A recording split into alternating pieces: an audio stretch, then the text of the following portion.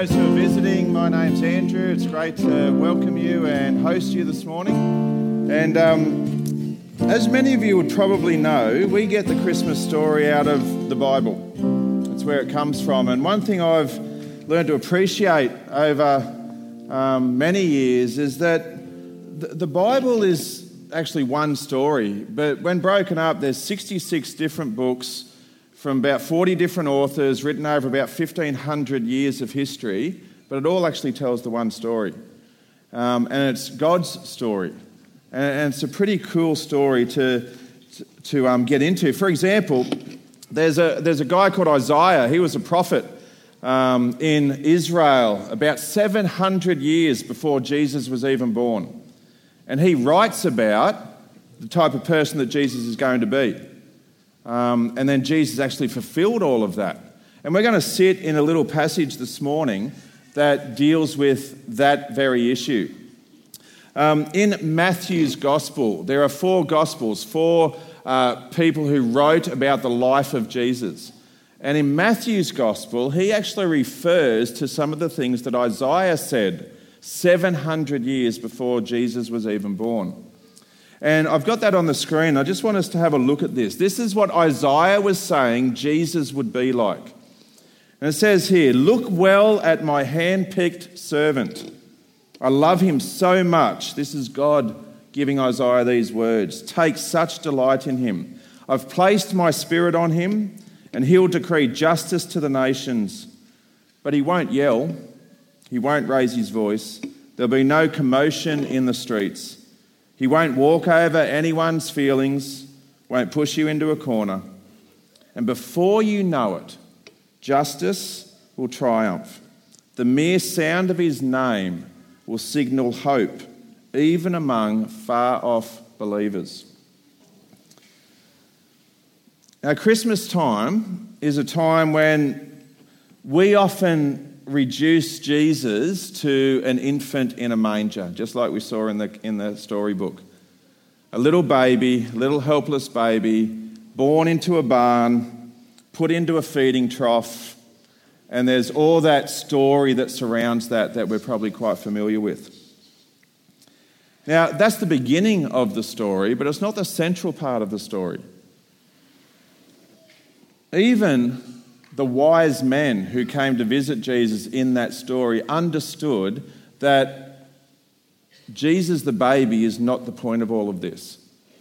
So there's a passage in Matthew where he talks about this, and it says when they, that's the wise men, saw the star, they were filled with joy.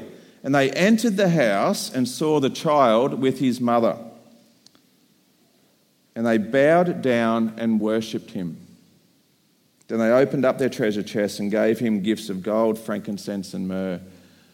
The fact that these guys travelled a long way to present themselves to a baby, it was so much more than the baby that they were coming to see and coming to worship.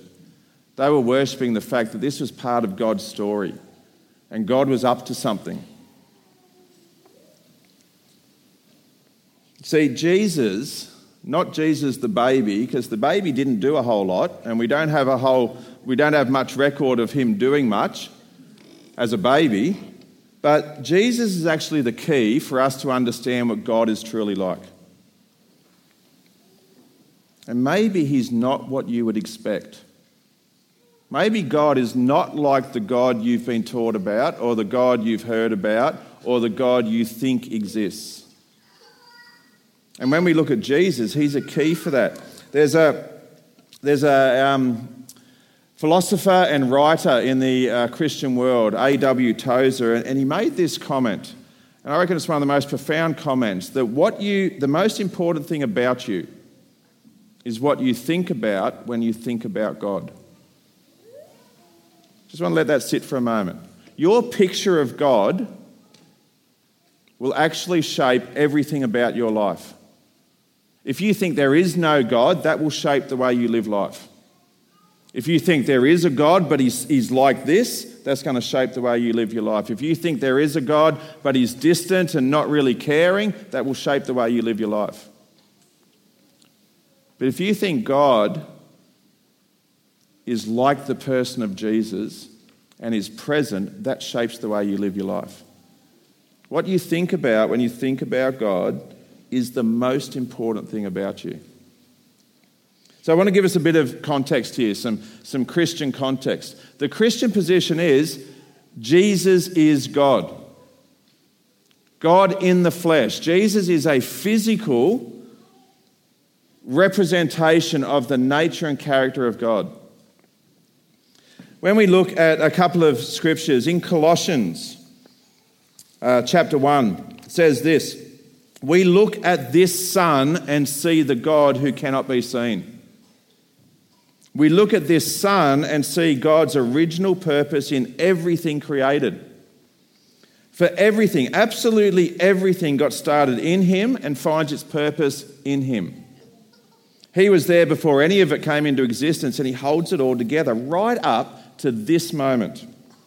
All the broken and dislocated pieces of the universe, that's people and things, animals and atoms, get properly fixed and fit together in vibrant harmonies, all because of his death, his blood that poured down from the cross. But now, by actually dying for you, Christ brought you over to God's side and put your lives together, whole and holy in his presence. You don't walk away from a gift like that. Christmas is about we give gifts. And we give gifts because the greatest gift that ever has been given is the gift of Jesus into the world. So that we can see what God is like, we can come to know God, and we can be in relationship with God, and we can live the very lives that God has always intended for us as humanity. In John's Gospel, one of the other writers who wrote about Jesus, he starts his Gospel off with these words. Talking about Jesus, he says, "He was in the world, and the world was there through him, and yet the world didn't even notice." He wasn't born into a palace, as we just saw. He was born into very humble beginnings. And he came to his own people, but they didn't want him. But whoever did want him, who believed he was who he claimed and would do what he said, he made to be their true selves, their child of God selves. And Nick just read this out before. The Word became flesh and blood and moved into the neighbourhood. That's the picture of Jesus. And we saw the glory with our own eyes, this one-of-a-kind glory, like Father, like Son, generous inside and out, true from start to finish. That is a pretty cool picture that even Jesus himself said to the people around him, if you want to know what God's truly like, look at me. Let me show you what God is like. And if you know any of the stories that float around in that space, the religious leaders of the day painted God to be a fairly distant, vengeful, judgmental, very hard to please type of headmaster. That was the image that the religious leaders painted, and Jesus is going, no, that's not it at all. Let me display for you what it's like. And we see Jesus doing so many things that were just unexpected. And the religious leaders had a real problem with that because they thought they were representing God. So assuming somebody lives a long life and then passes away in elderly age, rarely do we reflect at the end of a life like that what they were like as a baby.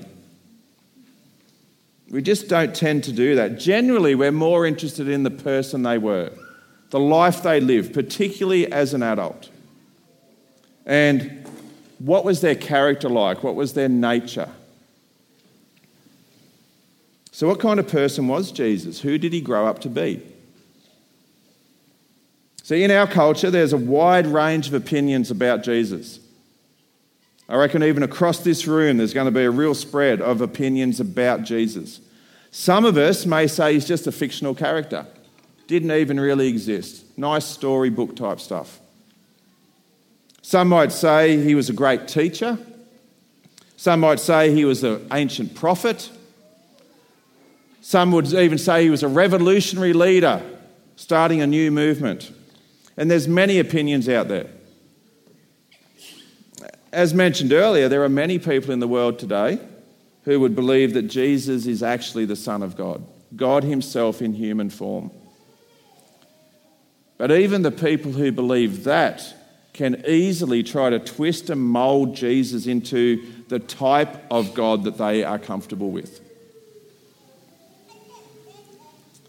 I want to show you a video clip. You might have seen this.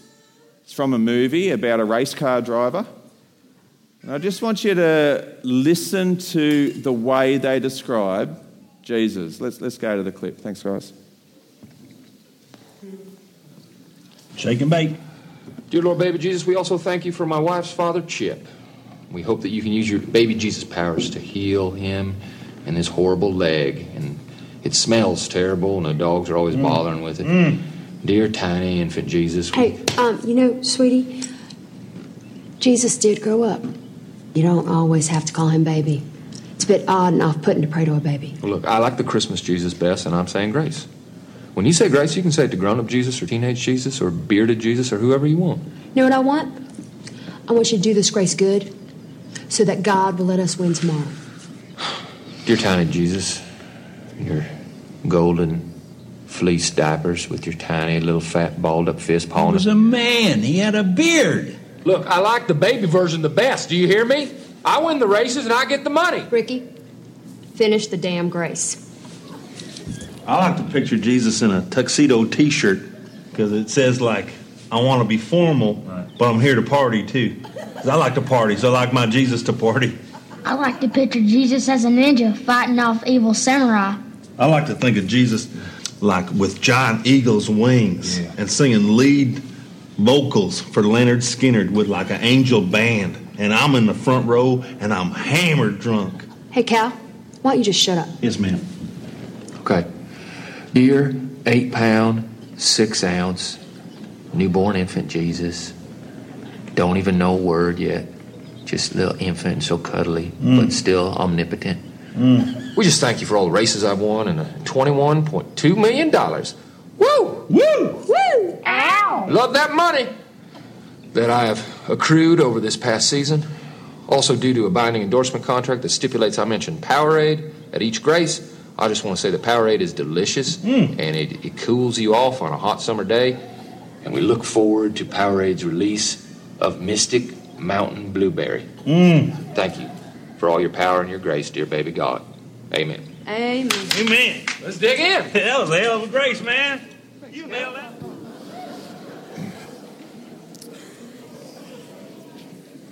So slightly irreverent, but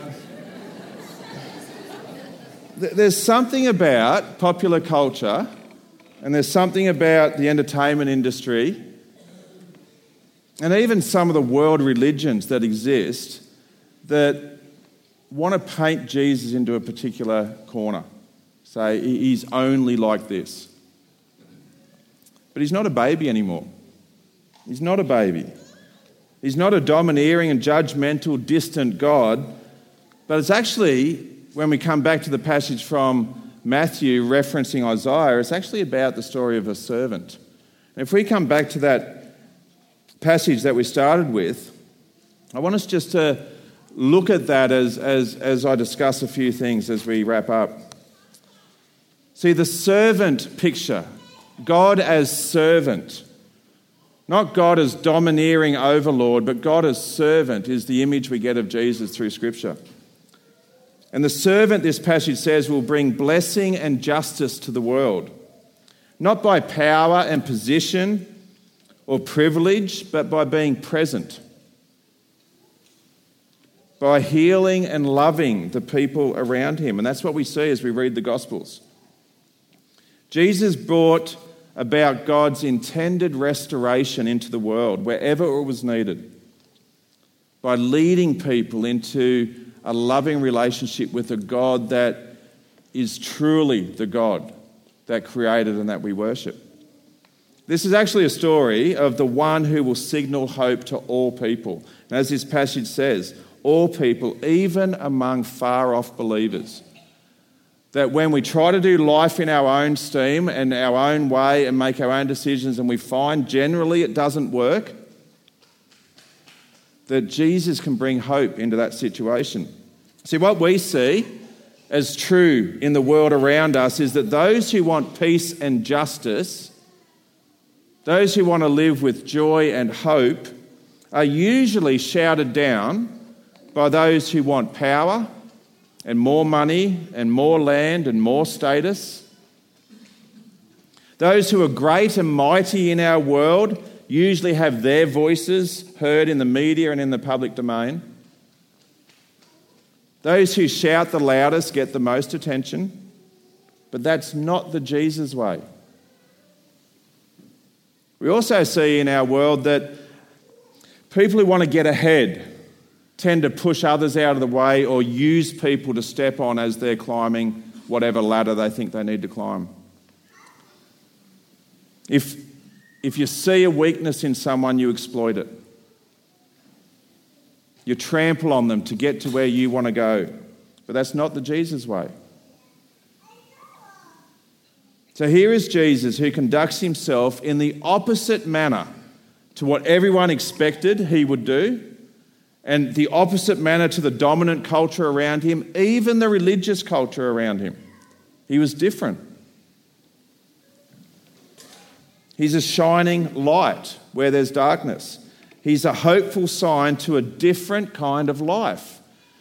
When we look at the message of Jesus through Scripture, it clearly just reiterates over and over, Jesus was all about telling people the kingdom of God is here. What that means is there is a new kind of way to live with God and with one another that is different to what you've been doing. And it's a better way. It's the best way. A life where God himself is with us and sustains us and never leaves us. He's no longer this distant image removed from us, but he is right alongside. See, any one of us, I reckon, can look, as we come to the end of 2019, any one of us could look at our current circumstances, whether now or sometime in the past, where you felt hopeless. But the story we see unfolding in Jesus is a story of hope. It's a story where fresh hope can be found in him as a person. And it's a hope that flows into us as we relate to him as Emmanuel. Emmanuel meaning God with us. Not God separated from us, but God with us. That's the Jesus story. That's actually the story that you and I are invited into. And it's an invitation. We don't have to earn anything. We don't have to prove anything. Here is a gift and an invitation where God himself says, let me show you the best way. And let me do everything that's needed for you to step into that. And all you have to do is accept that gift and walk with me. See, originating from a baby born in a stable over 2,000 years ago, the story of Jesus began then, but it still echoes right through our world today. It is simply the greatest story, and it can be your story. It can be our story. That's actually why we celebrate Christmas the way we do. We celebrate Christmas because God has gifted us with himself. With himself. Through the person of Jesus, and then accepting that invitation through the indwelling Holy Spirit, God says, let me show you how you can do life with me. There is actually no greater gift than the gift of love and life and hope that we find in Jesus. He's more than just a baby in a stable. Can I pray for us? So, Father God, I thank you that you have seen where we're at and you have done everything that was needed to just bring us into a life that can flourish, a life where there's hope, a life where there's meaning, a life of purpose, a life that actually resonates with us to say, this is actually why I was created. I thank you that you've done that, but not only have you done that, you desire to do life with us. And you've made that possible through the gift of your Son, through the gift of your Spirit. And so I just pray this morning for us as a community that we would just get a fresh revelation of who you are and what you've done. And that the invitation you extend to us is an invitation that is not conditional. It's an invitation that is available to every single one of us at any moment. And all we need to do is accept that invitation and step into the life you offer. I pray that will be our reality as we dwell on what Christmas means for us today in 2019. And we pray that in Jesus' name. Amen.